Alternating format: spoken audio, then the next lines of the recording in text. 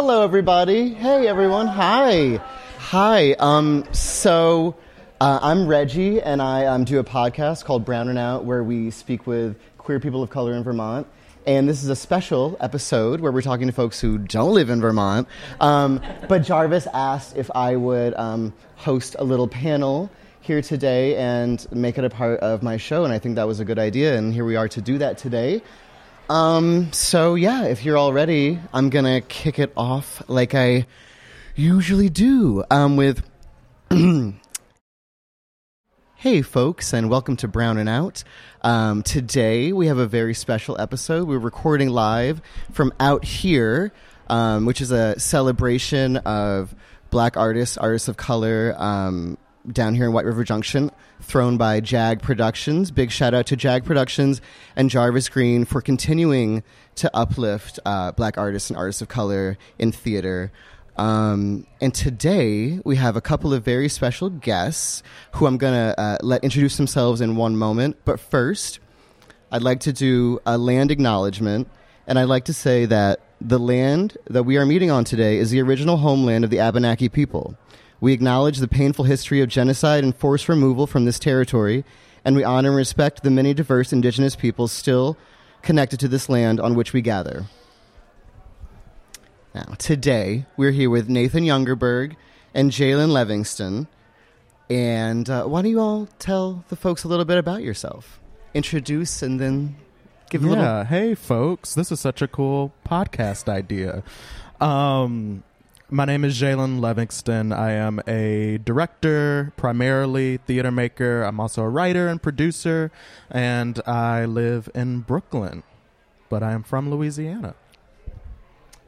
Hello, I'm Nathan Youngerberg, and I just decided the other day that I am no longer calling myself a playwright. I am calling myself a storyteller. Okay. And switch it up. I'm really excited about that. I am also from Brooklyn. I live in Bed-Stuy, but I'm from the Midwest originally. And I love everything JAG, everything Jarvis, so I'm happy to be here.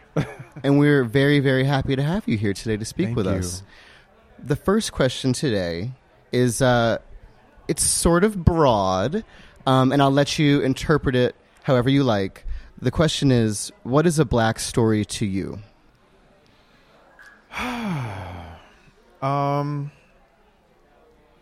have to say, from my perspective as a Black storyteller, in the plays that I write, because I don't specifically write plays that, I mean, all of my plays are rooted in Black stories and Black characters, but I don't specifically write Black plays that are constantly rooted in Black challenges or Black situations. I think for me, as a Black storyteller, I tend to enjoy just creating stories that may be reminiscent of a white play or different, other plays of different ethnicities that have situations that are beyond just a racial setting or racial situation, but the main characters in the story just happen to be Black, because that's the focus that I have in wanting to really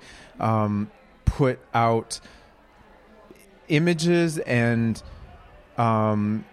scenarios that maybe we don't normally see. For example, my play East Side's Table, which is getting a world premiere at JAG. It's a co-production between JAG and Cherry Lane in New York. The first leg is going to be here at Briggs in October. It's a play that really focuses on the humanity of young Black men, which is something that we don't always get to see, and not focusing on violence and drugs and people who are trying to get out of a downtrodden situation. It's just people who we really get to peek into kind of who they are, what brings them joy, like what their hopes are, what their dreams are. And so I guess for me, in a nutshell, that's what a Black story would be. Do you feel that too often Black stories are rooted in Black suffering? Oh, yeah. I mean, we talk about this all the time, a lot of us in the Black theater community in New York, that there seems to be an obsession with black suffering in reference to the gatekeepers, which are predominantly white.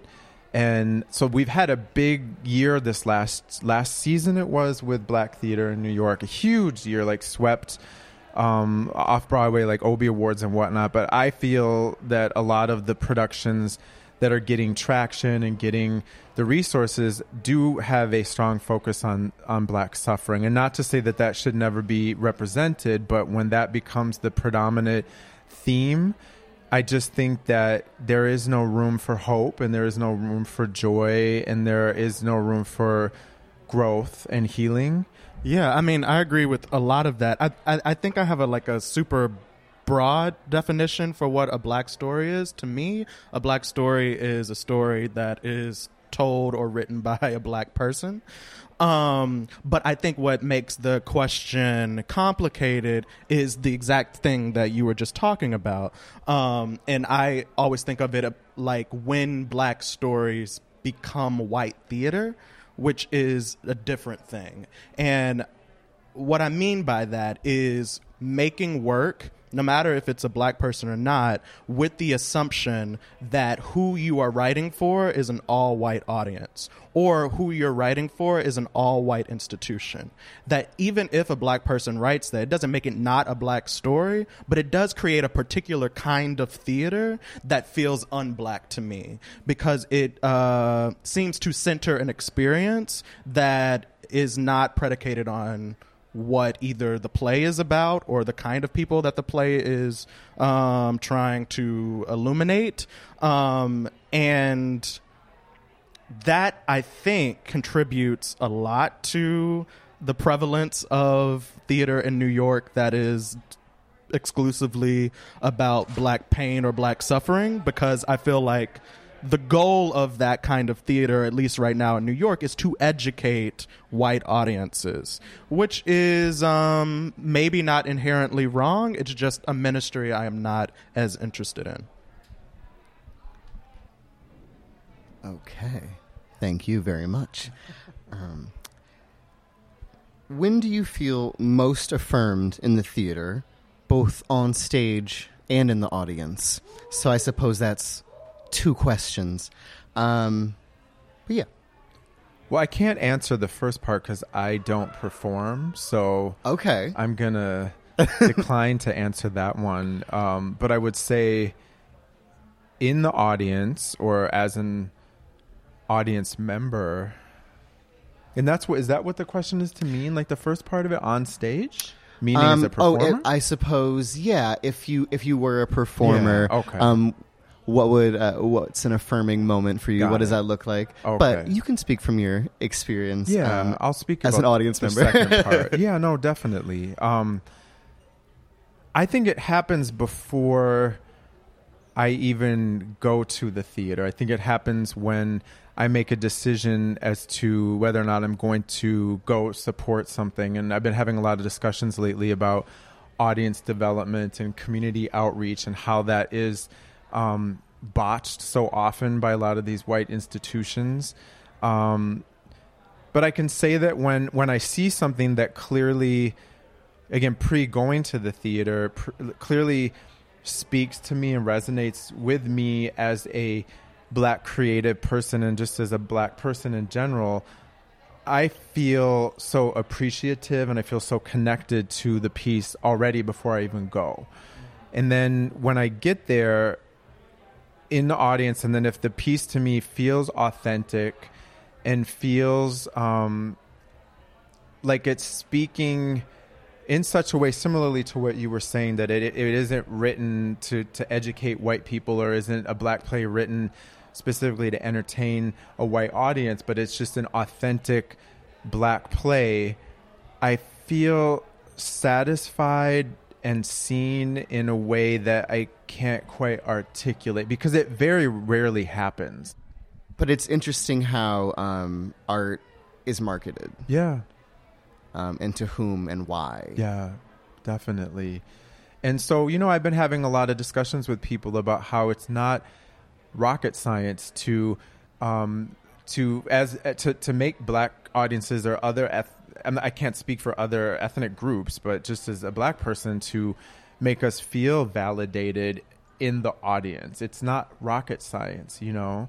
And I can't quite wrap my head around why it's so complicated, you know? And I know that people spend hundreds of thousands of millions of dollars on, you know, rolling out these plans and these marketing concepts and whatnot. And I'm like, you could just pay us each $10,000 and we'll come talk to you for an afternoon and we can tell you straight up like what really needs to happen. And if you want to commit to that, we'll come in every week and meet with you, you know?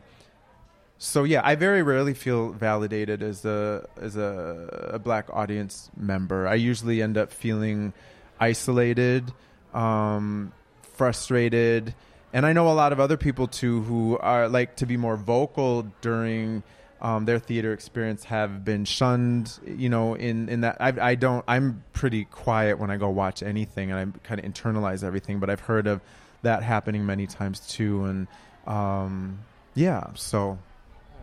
I mean, I think it's just such a great point that you're making about, like, you know whether or not you're going to be affirmed or validated before you even walk into the theater. And I think oftentimes I just think about this question in terms of, like, once I'm in the seat. But it's so true that it happens so much further from just that moment. And, I mean, it is so easy, the answer to the question. And I think something that we talk about all the time that I've said before is just until these institutions are afraid of our absence, nothing will change. And so long as they are trying to uphold a certain kind of status quo and then have their cake and eat it too, like, it's a sacrifice. It's either you want your theater to look like an American theater or you don't, and there's no in between. And so if you don't radically choose to make your theater look like an American theater, it just won't. It will look like a subscriber base that is a very particular specific demographic. And until institutions are afraid, which I feel like fear is such an unusual motivator for change, and I probably wouldn't usually speak about fear in that way, but until you are afraid that I will not be there, then nothing will change. And I think all of the moments that I feel most affirm is when I know that show was made so that I walked in the theater. And and it can look like many different kinds of things, you know, but you know, and you're so right, you know before you even walk into the theater that they were afraid that I may not come, and I'm here now, and now the show can begin, you know.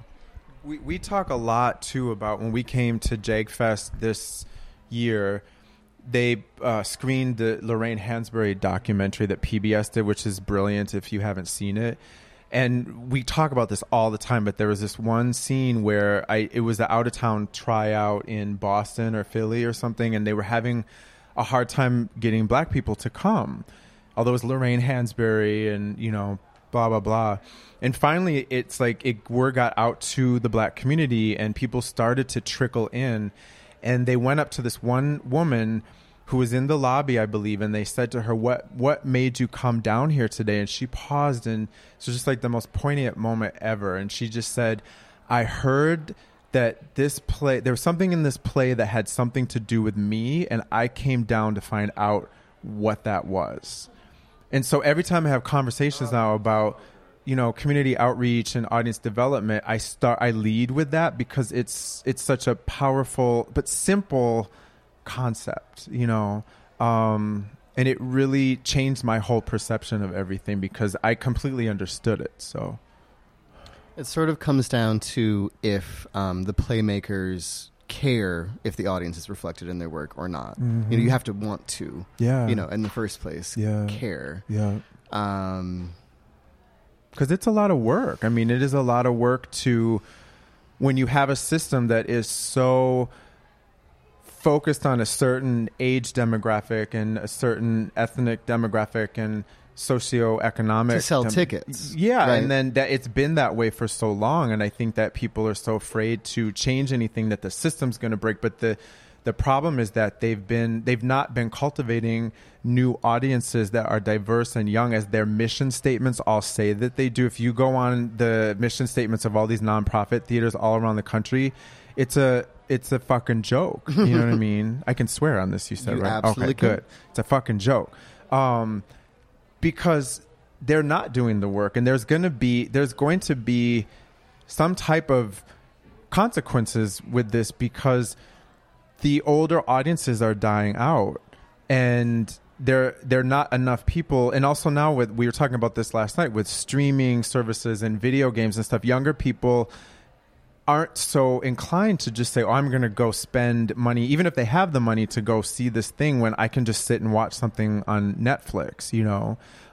So it's going to be interesting to see within the next 10 years even, like, what's going to happen when that gap just continues to widen, you know? Also mentioned that specifically in New York, even when I'm sometimes in audiences that are all black, I don't feel validated or affirmed all the time, because specifically in New York, we're making theater for each other. Artists and theater makers and people with a certain kind of economic status. And so if I walk into a theater, and even if they all look like me, if I know 50% of the people in the theater, there still was a level of outreach that was not done to reach out to the Bronx, to reach out to Harlem, to reach out to Brooklyn, to reach out to Long Island. You know what I mean? Like, I want to experience people who I go to the grocery store with coming and seeing these stories that, you know, my community works very hard to tell. And so it's not even just an aesthetic question. It's like, I wish there was more work done to make sure that the people of the community of New York City actually had access to stories. And I think that's a problem even in more cultural institutions. What are some emergent or new ways you are thinking about process as it relates to storytelling?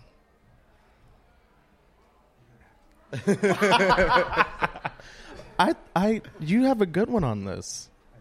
Yeah, because we've been talking so much about, like, even the good ones take a moment to marinate. about dismantling the, like, status quo and go. So I have become so disgruntled formerly as a playwright that I decided, well, I consider American theater, I say it's like a woman that I'm breaking up with, you know, or a man that I'm breaking up with, I guess I should say, because I feel like American theater is so broken. And it's taken me 10 years, I think, to figure this out, because I've been writing now for 10 years. And I thought, rather than continually be frustrated and banging up against walls and, you know, not getting what I feel I deserve and what I need to nurture and develop the stories that I have, that I am going to form my own company. That's where the storytelling thing came from. So it's going to not be a theater company. It's going to be a storytelling company. And I think that's because we've been working on several projects together as director and writer, and we have been getting really into kind of like the origins of storytelling and the power of storytelling and kind of the like primal storytelling and things like that. And I'm really interested and excited about kind of going back to the origins of what that means to be a storyteller, and what you actually need to spin a good tale and tell a good story, you know. And so we're working on two projects that we're going to be producing and touring ourselves. And one of them is a play about a Black Franciscan nun named Sister Thea Bowman, who died in 1990, but she was an extremely charismatic, radical, broke all these rules and brought into the Catholic liturgy all of her blackness, like including Negro spirituals and dance and theater and all this stuff. So in this play that I wrote called Thea, it's really rooted in oral storytelling. And so I wrote what I had thought was just this insane, crazy play, but it just kind of focuses on a group of people telling this story and not requiring a lot of bells and whistles. And everything that is included in the play all fits into a trunk that they carry. And so as we started talking some more and I started having some more epiphanies and revelations about this, I realized, because one of the first bits of information, like I talk a lot in like receiving things and getting visions about things, because when stories come to me, that's kind of how it comes. So I just tell it like it is. But when I got the first vision to do this a year ago, the information that came along with it very clearly, as if someone was whispering it to me, was that this was not to be created for traditional American theater audience consumption. And I was like, okay, whatever that means. Yeah, okay. I'll roll with that. So I immediately, we talked about it, and it was my interpretation of that was that it could be a play that could be done on stage, like say at the Guthrie in Minneapolis, but then at the same time, there would be a production in a church basement or a community center in Oakland or a rec room in Paris or something like that. And that really excited me. And then it wasn't until a couple months ago I I ordered this book called All the Lights On, which was written by this amazing woman named Michelle Hensley, who was the founder and artistic director of 10,000 Things in Minneapolis for 30 years. And she basically, that's what she did. She had this theater company where she was totally against doing theater for rich white people and wanted to create something where plays could be performed in homeless shelters and prisons and battered women's shelters. And I actually ended up talking to her the other day because I'm from Minneapolis, so I had like 1 degree of separation. I got her on the phone, and I told her when I read the first few pages of her book, I was on the subway and I literally started weeping because it was a confirmation of everything that I felt that I needed to do to kind of create this new paradigm that I felt that I had been called to do. And it's exciting for me because it's something that it's not going to be glamorous in the sense of, I think, this career that I was chasing for so long and trying to replicate and desiring to kind of covet the careers of my peers, that you're so close to people and the next minute you see them skyrocket to fame and they're doing all this stuff and getting all the fellowships and all the commissions. And I had to have a real kind of, I say, come to Jesus moment with myself where I'm like, that stuff doesn't matter. I want to tell stories and I want people to hear my stories. And I think that's one of the downsides of doing things the traditional way, is that it can take forever. Like this play, East Side's Table, which I think is a typical amount of time. It's been 5 years since I wrote this play. And I have 1,000 rejection letters and just doors slammed in my face. And I thought, if I have the power to just create this stuff myself and create a new infrastructure, then I'm really doing my job. Told you had a good answer.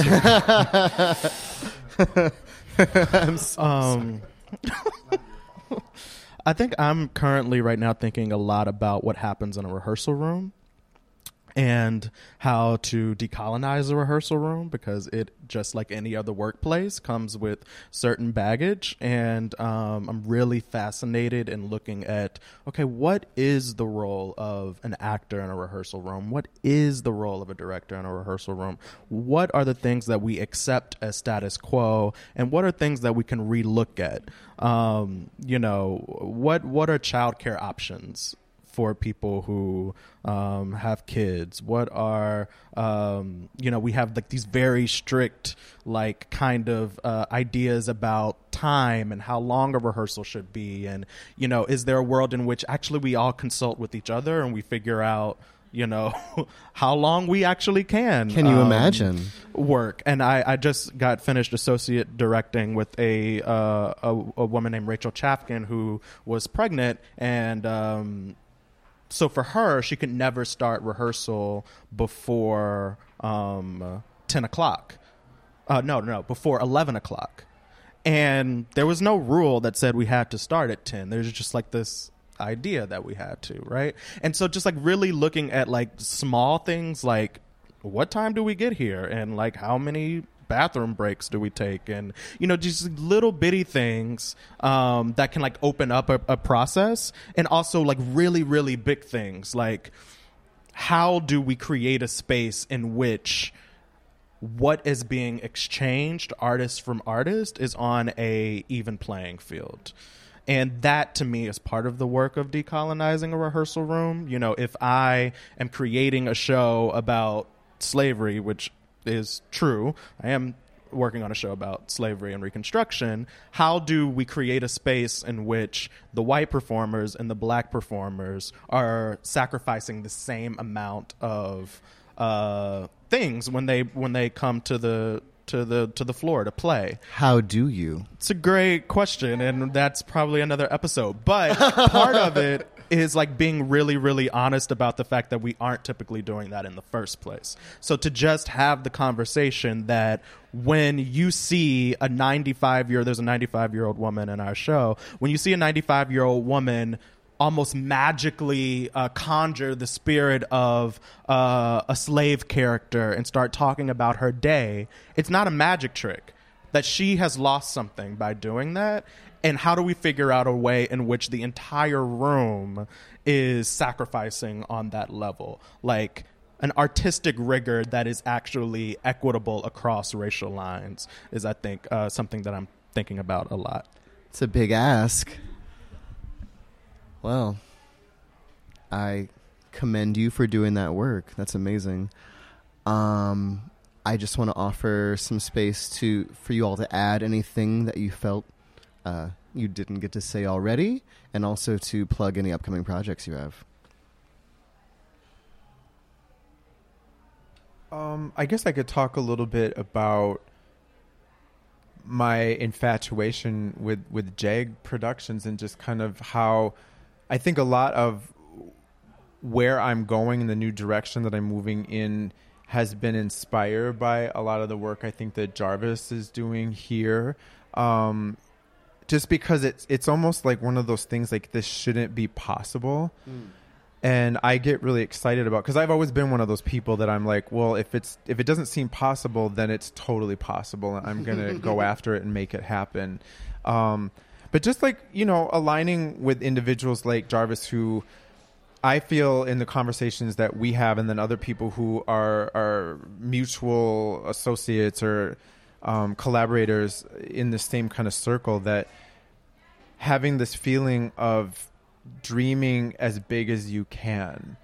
And I remember when Jarvis approached me about wanting to do the world premiere of this play, and in the same month, the owner of Cherry Lane Theater in New York had approached me, and a light bulb went off. I was like, oh, well, why don't y'all talk to each other? Because maybe there is a way we can marry these two things together. And again, that probably to some people on paper seems like that's ridiculous and not possible. Like that's like two different realities, two different whatever. But it all came together, and with so much enthusiasm, and it's now going to happen. And to me, that's just a thrilling to be able to dream on that high of a level and be supported and actually finally feel validated to be in these spaces, in these rooms, and having conversations with people who are deferring to me. Whereas I was the one just a year ago, like banging on doors to the point that my knuckles were getting bloody and nobody wanting to listen to anything that I had to say, to be now in an environment where what I say actually matters and it's important, So I just, any chance that I get to come up here, like I'm like on that train or that bus, because I just feel that it's kind of entering into like a magical realm that helps me get through all the bullshit. And then project wise, we're working on another project which is going to be somewhat part of this new company. I wrote a play called Mother of Pearl, which is kind of in honor of like the house music scene. It's a love letter to the old school house music scene in New York, and we did a workshop production a couple months ago that was very successful. And so we talked about it because I decided I didn't want to run through the traditional American theater development funnel, and we decided to find a freelance producer, and we're going to align with corporate sponsors that pertain to the EDM scene and music and whatnot, and we're going to get the funding that we need to tour this thing all over the world without having to rely on the American theater to get this thing off its feet.